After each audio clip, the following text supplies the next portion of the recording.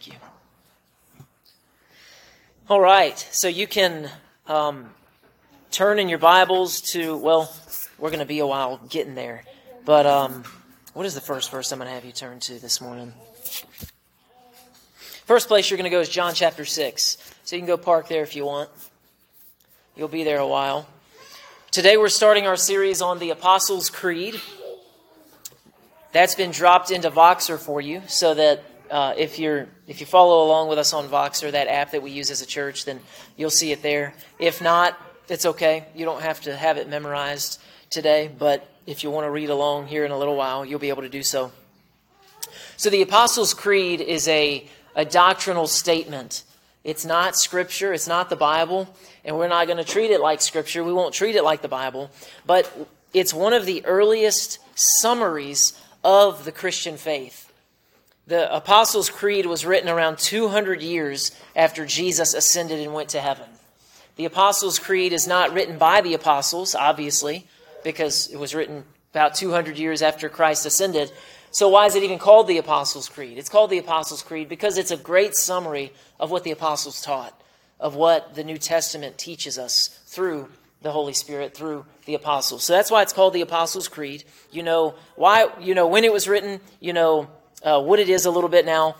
The why behind it, it was probably a statement that was used to unite believers, to bring everybody around the core things, the things that matter most, where the body of Christ go, hey, there's a lot of things, there's a lot of secondary or tertiary issues. That means second and third. There's a lot of other things we could talk about and some things that should matter, but there's some things that are central. There's some things that are primary.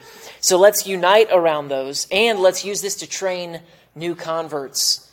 This was a way that you could bring somebody into the kingdom and not just say, hey, believe in Jesus, He's the Messiah. And they say, okay, I'm born again. God has done a miracle in my life. Is that it? Well, that's important, but that's not it. That's not it. There's a lot more to it. So this was used to train new converts. There were multiple heresies. That means false doctrine, lies about God, heresies taught by heretics all over the place. So the Apostles' Creed is something that the church fathers said, hey, let's bring something cohesive. Let's bring something that we can send out, that we can say, hey, this is primary. This is Christian doctrine. If you don't believe this, you're not Christian. It's not to say that you might not be ignorant. You might be immature. You not yet know all of these things. But these are primary Christian doctrines that all Christians would and should believe. So this is an organized understanding of good doctrine. Some people get weirded out by creeds, like just the Bible, no creed but Scripture. And that's true. Like we don't value anything the way we value Scripture. But the way I explain it is this: if somebody was to ask you what the Bible teaches, would you just be quoting them verses explicitly and just say this verse, this verse, this verse, or would you actually put it into your own words and communicate the idea? That's all creeds attempt to do. That's all a good creed attempts to do. You're like, we're not creed stuff. In some churches, there's different backgrounds. Many of us have Pentecostal backgrounds, charismatic backgrounds. Generally, most of the time, do not have a lot of strict adherence to creeds. Most of the times, they're very, very loose when it comes to creeds. Then brothers and sisters in other denominations are very, very strict with the creeds. The creeds show up. There's all kinds of creeds that have been written, but the creeds will be used regularly for their teaching, regularly for their instruction, for their new members, all kinds of scenarios where creeds are. So you've kind of got different camps when it comes to the creeds, but now you've heard my approach. Like, we know about the creeds. We don't reject the creeds where they can be embraced, where they can serve us well. We embrace them. But everybody would agree, all Christians would agree, creeds are not the Word of God. Creeds are just ways that we can make practical, where we can and bring summary and bring something else to bring more clarity to something that the Word has taught. So when it comes to the Apostles' Creed, all Christian denominations agree on the doctrines in the Apostles' Creed. If there is a Christian denomination, then they would agree with the Apostles' Creed. So that's why it's like, hey, what do you believe? What do you believe? This is where cults would differ from us. This is what separates us from those who would still claim that we're Christian too, something that Mormons frequently say, except that they're not. Well, why not? Well, the Apostles' Creed would show multiple areas where they would differ with us. And they go, well, we're Christians, but no to this and no to this and no to this, to which we would say, right, so not Christian. Or Jehovah's Witnesses. Things that are like, well, they use the name of Jesus a lot. Indeed, they do. And yet, there is more to it. There is a significance when it comes to these doctrines, which is why we're going to go through them week by week, and we're going to say, what is this about? What is this about? What is this about? Why does this matter so much? Why does it matter so much that he had to be born of a virgin? Why does the deity of Jesus Christ matter so much? Why is the eternal sonship of Christ matter? Why does it matter so much that he was begotten, but he was not born, that he has no beginning and that he has no end? Why is this so significant? All these things are going to be answered. We're going to see how all of this ties in beautifully. So the Apostles' Creed does a great and concise job of teaching these things for all Christians. The body of Christ has been using the Apostles' Creed as a way to express truth and establish unity in the body of Christ for almost 2,000 years. Many churches recite it regularly, every single week as a part of their liturgy, or what we would call our church service. So being in God's family, we're a part of something significant. I want you to see that. I want you to see we're a part of something global, something ancient, something eternal, and something awesome. And the Apostles' Creed is one of those things that we can unite with the body on and go, there are churches every single Sunday who recite the Apostles' Creed, just like the Lord's Prayer or other things that the body of Christ would say, hey, we want to continually pray this or continually say this, remind ourselves of what's central and what's true. The Creed helps us to focus on the things that are primary, not secondary. As Christianity is falling out of popularity in our society, it will become more important and more helpful for us to unite with others in the body of Christ around what is foundational in our faith, as opposed to what is particular to our specific churches. So as a church, we have particular values, and yet we want to embrace those while also unifying with the rest of the body of Christ, saying we all agree that we should be focused on these things. So these are what we would call the big rocks. The Apostles' Creed answers, who is God, what has he done, and why does it matter? A lot of times we're tempted to only be practical. Like our marriage series that we just finished. I just want man, it's just super, super practical. I want to know how to better do this. I want to know how to better do that. It's not a wrong desire, but sometimes it can reveal an immaturity in us. And I'll explain what I mean by that. We've been trained to only value sermons and teaching that we feel like will help us today. But I've got two responses to that. Number one, foundations matter more than finishing touches. And what I mean by that is the foundations are the core doctrines, and the finishing touches are the other doctrines, or even the individual church values.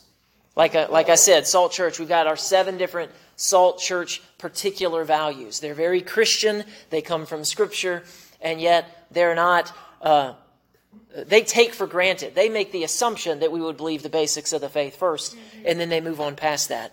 So that's my first point to that. I just want more practical. I don't necessarily just need theology or doctrine. But my second point is doctrine is practical. It is. So I want more practical. Well, good. We're about to have a really practical series because doctrine is practical. Because what you believe about God is the starting point for all of your practical behaviors. It is. So my belief, my deep belief or my deep unbelief, it is why I do the things that I do. You look at John Michael's life, it is totally and completely directed by what he believes, and so is yours. I don't like what that represents. Well, it represents what you believe, always. You can't escape it. You're not how do I sidestep this phenomenon? You can't. You're living in it at all times. Your life is always a representation of what you believe. For better or worse, it's a plain and simple thing. So if you believe, for example, that you have an almighty Father who loves and provides for you, like we were talking about with the offering a minute ago as we prayed, then that would change the way you go through your work week, wouldn't it? For instance, you don't have to work for 7 days grinding yourself into dust anymore because you know you have a Heavenly Father who tells you to rest and who gives you peace. You can actually give tithes and offerings in worship and in gratitude and in freedom. Why? Because you're not the ultimate provider. That belief, do you have a Heavenly Father? Yeah, I know that I do. I didn't ask if you know it. I ask if you believe it. Because when you believe something, it changes the way that you live. And so every doctrine has 10 million times 10 million possibilities of how that's going to show up in daily life. If I believe that there is a God who forgives, that will change the way that I handle people when they sin against me. So what we're going to do now is we're going to read the creed. For those of you who have it in front of you, if you want to Google it, you can do that.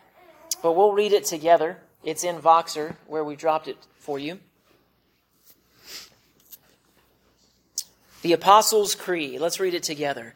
I believe in God, the Father Almighty, creator of heaven and earth. I believe in Jesus Christ, his only Son, our Lord, who was conceived by the Holy Spirit and born of the Virgin Mary. He suffered under Pontius Pilate, was crucified, died, and was buried. He descended to hell. The third day he rose again from the dead. He ascended to heaven and is seated at the right hand of God the Father Almighty. From there he will come to judge the living and the dead.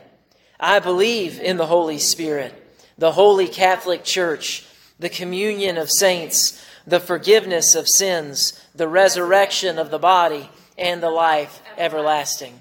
Amen. Amen. This is what we believe. This is Christian doctrine. So let's get into it now. We're not going to go into anything beyond today as I believe. That's where we're starting. So part one of this sermon series is I believe. What do we see in the creed when it comes to I believe? Well, the phrase I believe is in the creed 3 different times. And this is how the creed starts. This is meaningful. This is not coincidental. Why? Because we are described in the Bible, in the Word of God, as believers. That word is commonly used in the New Testament to describe what we call a Christian. The word Christian actually came as an insult from the world. They were mocking believers, people who called themselves believers. Another thing that Christians were calling themselves was followers of the way. But throughout the New Testament, you see the term saints used. Most of the time they're called saints. After that, they're called believers. Hey, to the believers here, to the believers there. So-and-so was an unbeliever. Oh, but so-and-so became a believer. This idea of being a believer, it's almost lost on us. We almost miss it. And we don't recognize the significance of that's an identity marker. That's who we are. So that is commonly used to describe who we are. We are the children of Abraham, the Bible says. The true children of Abraham, because we believe like he did. The word says that Abraham believed God, and that believing is what was counted to him as righteousness. It was the believing that was counted to Abraham as righteousness. So the true God has always put a priority on his people believing him. And this makes God's people different. This makes Christianity unique from every other religion in the world. Every religion in the world is different. All the kids, all the children, look at me. How can you know that Christianity is better? How do we know which world religion is right? They believe this, they believe that, because there's only one religion that's different from all the others in multiple ways. Every other world religion requires you to be the hero. This religion says you're not the hero. You can't be. You never were. Christ is King. Christ is Lord. In addition to that, every other world religion tells us what we must accomplish. Christianity says what Christ has accomplished. What must I do? Believe. That's it? Yeah. It crushes the human ego. It's not a religion that man would have built because man gets no glory from it. God gets the glory from it. So God has always put a priority on his people believing him. Every other religion tells you what you must know and what you must accomplish. But we believe God's word, and by believing, we are saved. By believing, we are transformed, and by believing, we are filled with the Holy Spirit. I told you go to John. I was wrong. Go to Hebrews. I was looking through. I was like, I thought we started at Hebrews, but Hebrews chapter 11. We're looking at the priority of believing.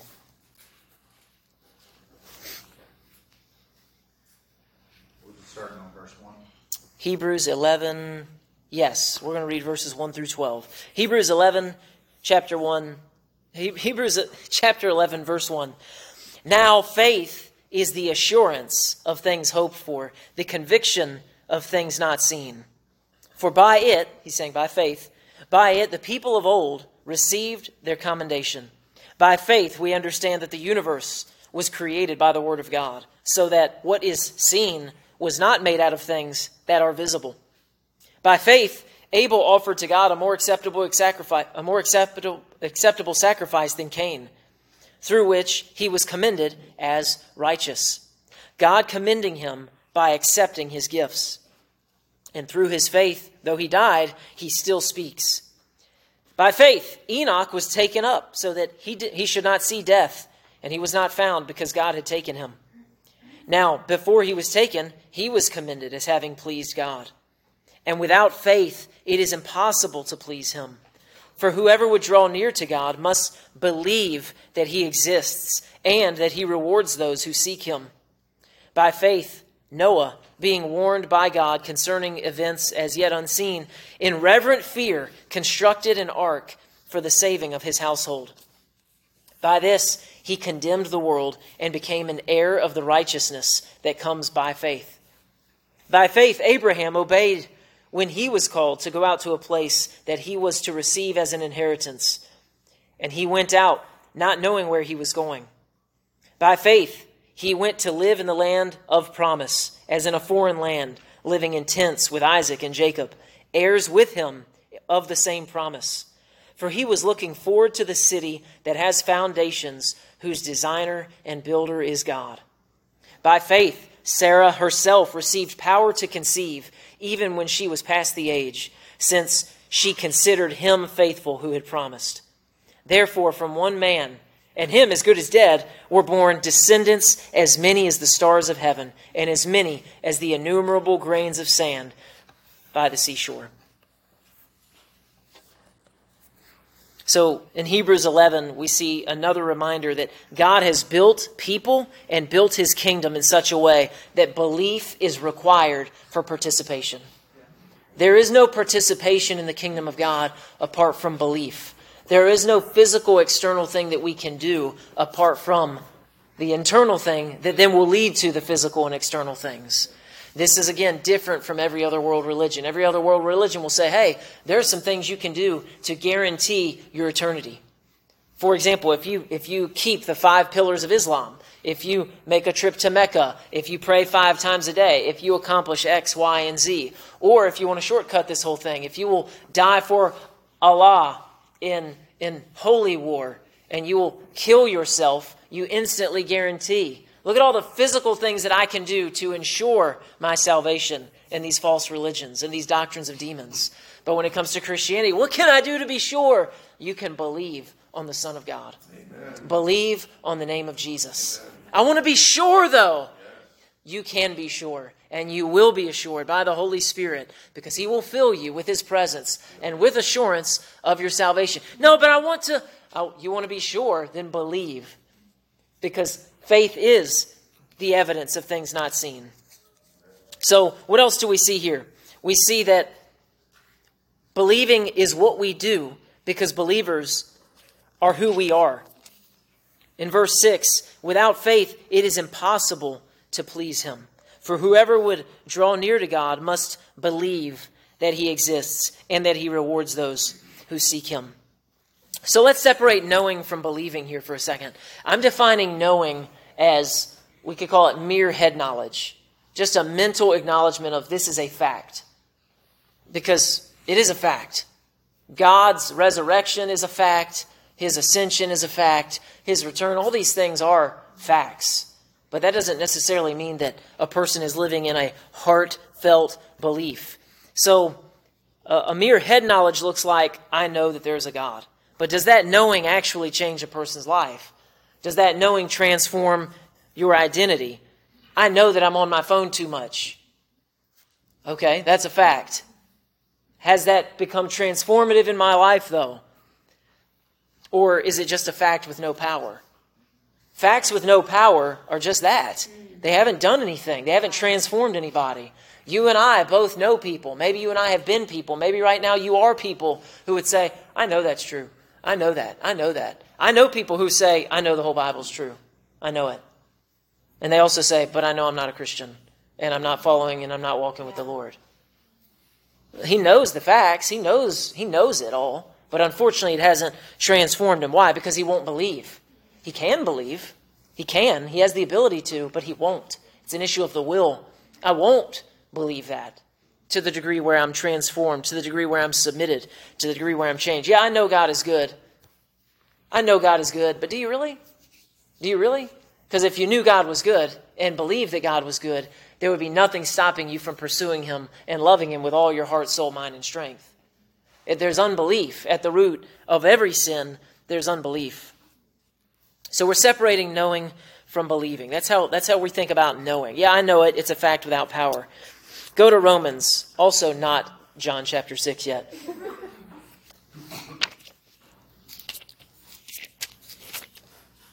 Romans chapter 10. Matthew, Mark, Luke, John, Acts, Romans.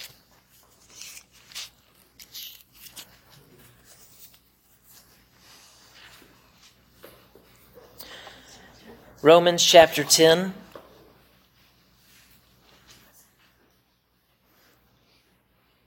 Verses 9 and 10.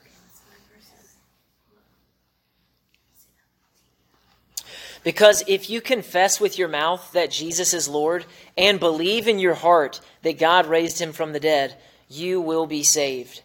For with the heart one believes and is justified, and with the mouth one confesses and is saved. I'll read it again from verse 9. Because if you confess with your mouth that Jesus is Lord and believe in your heart that God raised him from the dead, you will be saved.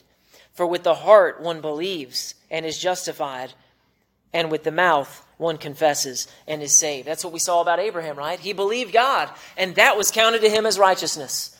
But when you believe God, there will be outward action. Confession with the mouth, for example, will be one response. Amen. You won't just go, here I am believing. When you believe something, you'll talk about it. When you believe something, you will make confession. You will make profession with joy, with excitement, with zeal, with hope, with expectation. Believe. This word believe here is defined as to trust in. So this is how it's separate from just the head knowledge. To believe in the New Testament idea of belief, it's not just I know that is a fact, but it is I actually trust in. So to believe means to trust in, to put one's faith in, with an implication that actions based on that trust may follow. So that's what New Testament belief is. I believe that, I believe that, I believe that. Not so fast. Has that impacted the way you live? Yes, it has. Oh, then you absolutely believe it. Mm-hmm. Now, of course, what is the thing that we always have to struggle and fight against? It's unbelief. And we see that all the time in Scripture. Jesus getting frustrated with people because of unbelief. Yeah. Jesus being blown away by people because of faith. Wow, I'm impressed. You believe God. I hardly ever find anybody who believes like that. But yeah, it'll be done as according to your belief. What? He's just like throwing out miracles. Willy-nilly, it seems like. Just because somebody believed. People are like writing their own terms here. If I just touch the hem of his garment, I'll be healed. Says who? What scripture are you standing on, sister? Where'd you get that promise from? Well, she believed in the nature and the character of God. She believed in Jesus' goodness. And that led to something. And he goes, well, yeah, it's done. Amen. Actually, he didn't even permit it in the sense that he said, who touched me? Who touched me? She's like, oh, I had this thing that I determined. Could we go too far with this, what I'm teaching right now? We absolutely could. You could go into some weird places, so we won't go too far. And yet, it happened, didn't it? And it's in the Word of God, isn't it? I didn't just shoehorn it in there. So God values belief. God values people who say, I trust him, I know his character. And now, is that a bit presumptuous? I don't know. Did Jesus rebuke her for it? Jesus is perfect theology, church. Did Jesus go, what do you think you're doing just making up your own terms and promises? Give me that miracle back. Go keep bleeding. No. According to your faith. It's done for you. He said the same thing to many people who believed. But they didn't just believe that God had the ability to. They believed he had the will to. They believed in, they trusted in, they put their faith in. Belief is the implication and that actions based on that trust are going to follow. What you believe will change the way you live. Believing is done from the heart, not the head. That's the difference. Am I really believing God for this? Brother, sister, you can check. You can know. Is it in the heart or is it up here? Man, it's just up here. It's okay. It's okay. I mean, we don't want to stay there, but acknowledge the truth of where you're at. Acknowledge the fact that I'm in my head right now. I know the facts. I would get this right on a paper test. Does God want to do this? Has God said that? Is Jesus coming? Is Jesus returning? Have I been saved by grace through faith? I can get all that right on a paper test. But it's with the heart that I believe, and it's with the mouth that confession is made. So where do I get this belief from? I'm so glad you asked. You always ask great questions. You get it straight from God's word. That's where faith comes from. I can't just faith myself into something. But the word of God can faith me into anything and everything that I need to be faithed into. That's where belief comes from. The ability to believe the gospel travels with the gospel. They come together in the same truck. So if the gospel's driving, you got a whole truckload of faith that's saying, hey, this is for you. It's at your disposal now. Yeah. And that's the moment where we go from I will believe or I won't believe. But at that point, it becomes an act of the will, which is why the Lord rebukes people for lack of belief. Because if my belief was determined by God and preset my ability to believe or my ability not to believe, if it was just preset, he would have no place and he would be unjust in rebuking me. Rebuking us for our unbelief. You set the standards. You set my cap. I'm only allowed to believe this much. You've set me. It's been preset. So I'm a computer program. You can't get mad at the computer program for doing exactly what its limitations have been set at. But the Lord says, believe. This is the expectation. And this is the natural state for the believer. Why? Because they're a believer. I am a believer. I'm a believer. This is a good confession for us, church. I'm a believer. When we're struggling, when we're stuck, to be like that father who said to the Lord, Lord, I do believe. Help my unbelief. We know that we've got flesh. We know we've got the temptation to be pulled down, to be pulled into the realm of exclusively head knowledge. But we believe. This is why the Apostles' Creed is powerful for us, because we're saying, I believe these things with the heart. And even if maybe I wasn't mindful of these things, but I need to bring myself back into remembrance. Just like when we pray the Lord's Prayer, we're going, ooh. Like this morning, as we were praying the Lord's Prayer, I went, ooh, been holding on to that. I needed to forgive somebody. I said, I release them. I forgive them. Because I hadn't been. I had been defeating them in the argument. I know none of y'all have ever done this stuff because y'all are holy. None of y'all are ever driving down the road just like, ooh, I should have said this. Ooh, you wait till I get back on Facebook. I'm going to say it like this, and I can weave them right into a trap, expose them in front of everyone, with the right heart and all. I say that because some of these things, arguing is not always wrong. But again, I knew my heart was offended. So that's why this morning I needed to release this person. I can still go back and interact with that person. In my case, it was someone accusing and lying and online for me. But now I've released them of the offense. And now if I choose to go back and interact with this person, I can truly do it with a pure heart. Yeah. That was the whole segue here. Oh, that was for free. We'll keep going back where we were. Believing is done from the heart, not from the head. Believing brings power. Believing brings conviction. Believing brings breakthrough. Believing actually moves something. Believing actually accomplishes something. That's how you know. Believing, there's power present with believing. Am I in my head or am I in my heart? Is there any power? Or does it feel like a dry riverbed? Cracked. Okay, well then you have head knowledge for whatever the thing may be. Oh, what do I do? That's a good question. That reveals humility. Go to the Father and take it to him and say, Lord, refresh me. Lord, bring me fresh manna from your word so that I can walk it out. Because believing brings conviction. Do you feel conviction about the thing? Or do you just know the facts about the thing? I know that Jesus is returning. I do too. Do you have conviction about it? Because if you have conviction that Christ is returning, that will change the way that you live your entire life. Versus if you just know that that's a fact. Yep, it's a fact. Right. But is there any conviction for you? Yes. Okay, then that's belief. That it leads to something. It changes something about you. Believing brings breakthrough. Is there anything changing? Is there anything moving? Are you seeing the power of God? Are you seeing prayers answered? This is what belief actually does. The Lord does, obviously. His grace is the power through our faith, through our belief. Believing will actually change the way you live, because you don't believe something unless it has changed the way that you live.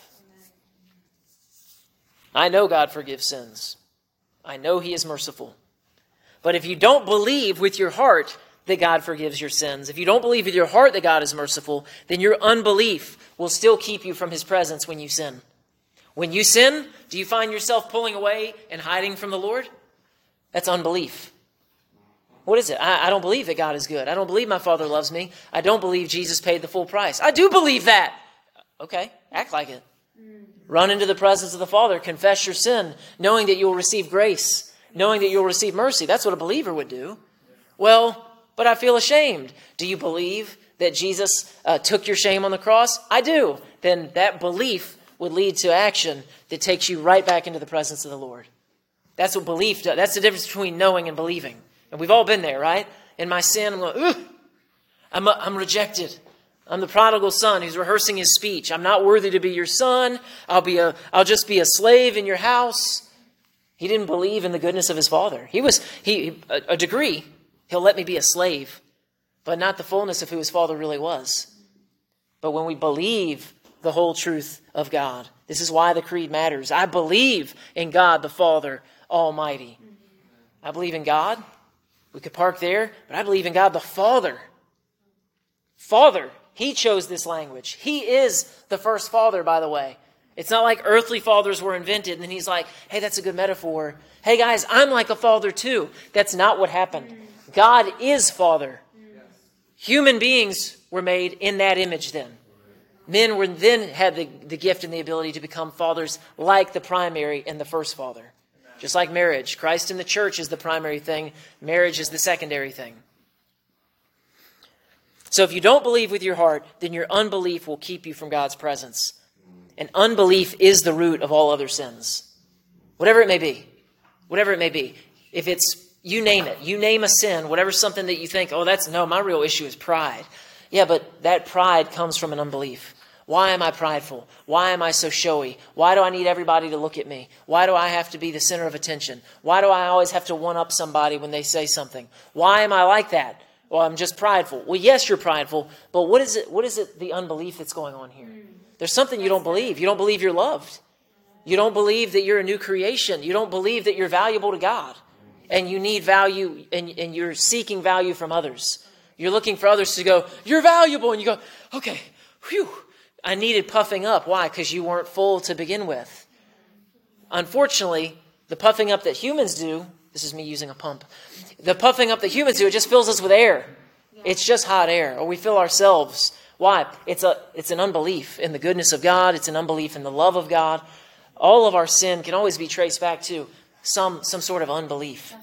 What is the thing that I'm pursuing? I'm materialistic. I want the stuff. Well, I want stuff because, I want, status, or I want this. But you can always trace it back to there's some unbelief. This is what we see in the garden. This is the lie that the snake brought to Eve. Hey, God's holding out something good. And Eve had unbelief. It wasn't that she was just confused. Oh, wait a second. God said this, but maybe he meant that. It was, maybe we're missing out on something. I thought he was good, but now I'm questioning. It was doubt. It was doubt on the goodness of God. He's given us everything richly to enjoy, but maybe he is keeping us out on something. Satan says, no. He knows that if you eat this, you'll be like him. Well, that's pride. It is pride, but it's also unbelief. The root is, I don't believe God's word. I don't believe he loves me most. I don't believe he knows what's best. And he's holding out on me. This would have been Lucifer's issue as well. I'm going to make my throne like that of the Most High. Well, you don't understand. You don't believe that you're as high as you could possibly get anyway. You're already in a position of serving the Lord. You're doubting his goodness. You're doubting his power. You're doubting his righteousness. There's an unbelief here. And that made room. That created a soil where pride could then grow. And then, of course, you were already one of the highest beings ever created, Lucifer, but now you are crushed under the feet of Jesus, and you will suffer forever for it. You will be made the lowest. because of unbelief. Believers, this is what we do. We believe. And we want to root out unbelief because it is so dangerous. Turn in your Bibles, guess where? John chapter 6.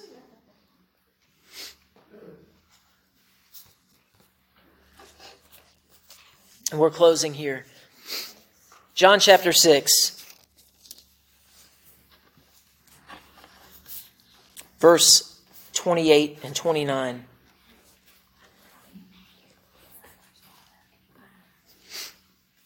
Jesus talking to the multitude here. Verse 28. Then they said to him, "What must we do to be doing the works of God?" Jesus answered them, "This is the work of God, that you believe in him whom he has sent." Come on, give me something. No, dude, no. We meant like, what can we do though? What can we do? Jesus knows what they're after. What can we accomplish? Come on, man. Like, I want to guarantee this thing. Tell me what to do. They asked him, "What's the most important commandment?" Come on, what thing can I do? He said, "Love the Lord your God." Oh, it's another heart thing. You're always doing that, Jesus. Yeah, almost like a changed heart is the first thing that leads to all the appropriate actions later. The belief will come first. Loving God is the primary thing. Yeah, but like, what am I supposed to do? There's plenty that can be done and plenty that should be done. But nothing that you can earn, nothing that can make you deserve anything. What are the works of God? What must we do to be doing the works of God? Jesus answered them, "This is the work of God." Everybody leaned in when they said it. Oh, he's about to tell us this is the work of God. Finally, he's about to tell us, believe in him who he has sent. Believe. What's he doing? He's pointing to himself. Yeah. Believe on him who he has sent. Let's just keep reading because Jesus is so awesome. Then he answered them, "This is the true work of God, that you believe in him whom he has sent." So they said to him, "Then what sign do you do that we may see and believe you? What work do you perform? Our fathers ate the manna in the wilderness, as it is written, he gave them bread from heaven to eat." And Jesus said to them, "Truly, truly, I say to you, it was not Moses who gave you the bread from heaven, but my Father gives you the true bread from heaven." Who's he talking about? The true bread, him. "For the bread of God is he who comes down from heaven and gives life to the world." They said to him, "Sir, give us this bread always." They're still thinking about this manna that comes from heaven, this physical thing that they can eat. And Jesus said, "I am the bread of life. Whoever comes to me shall not hunger, and whoever believes in me shall never thirst." How do I come to Jesus? I believe in Jesus. What does believe mean? To believe is to trust in, to put one's faith in, to trust with an implication that actions based on that trust may follow. This is not a "I know about these things." This is "I believe in Jesus." Christianity requires that you believe, because to believe in God is to love God and to fear God. To believe in an Almighty Father will reshape your identity and your life. If you believed you're loved and you're protected, how would you live? To believe your Father is the creator of heaven and earth, that will draw you to worship. That will draw you to stewardship and to exercising his dominion and his kingdom over every square inch of this creation, because you believe it's all his. So you won't be passive when it comes to the kingdoms that are at war with one another. You won't go, let's just put Christianity in this neutral box and we'll let America do its like neutral thing. You'll recognize there is no such thing as neutrality. There will always be a kingdom reigning. There is no neutral thing, and Christians can live here and devil worshippers live over there, but like America could have like this can be this big nothing box. That's nonsense. It's not reality. As Christianity is pushed out of prominence, it's not a vacuum. It's not an empty place where it's like, oh, now nothing exists there. Is that what you see happening? No, you see wickedness rising up. Those are the options. To believe in God will lead to wanting to see his kingdom come in every place, in every way. It will not lead you to so this is why my point here is doctrine is very practical. What you believe becomes very practical. It changes everything. It impacts every area of your life. It impacts the way you raise your children. It impacts the way you vote. It impacts everything. All of it comes from doctrine. And by the way, everybody has doctrine.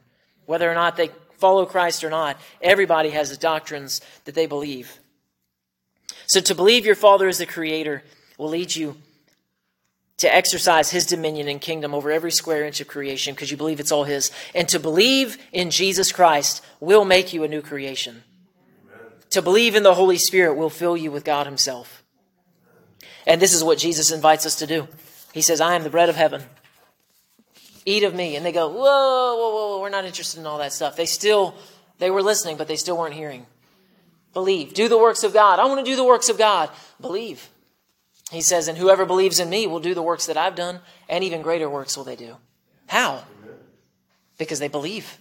Believing matters to God. Believing matters to us. So this is why the creed starts with, I believe. And this is why we're going to say it a couple more times in the creed. We'll come back to it. I believe. I believe. I believe. Heavenly Father, we believe your word. We love you and we thank you for your perfect kingdom that crushes the human ego but raises the human spirit to be made new. It pulls us out of death and it brings us into right relationship with you and right standing. You make all things new. Help us to trust fully, not just facts, not just a mere head knowledge, but a trust, a transformation. God, where we've allowed unbelief to take root, help us to drive it out. We confess that sin, the sin of unbelief right now, the root of all of our sins. We reject it. We see it crucified on the cross. We see it as something to be repented of. Not something that we can't help, but something that we can. We believe your word. We love you. We thank you for Jesus. We thank you for the Holy Spirit. We believe that you're with us right now and that you'll guide us to believe and to trust you even more. We love you. We honor you. We thank you in Jesus' name. And now the Lord bless you and keep you. The Lord make his face shine down upon you and be gracious to you. The Lord lift up his countenance upon you and give you great peace. In Jesus' name, amen. Amen.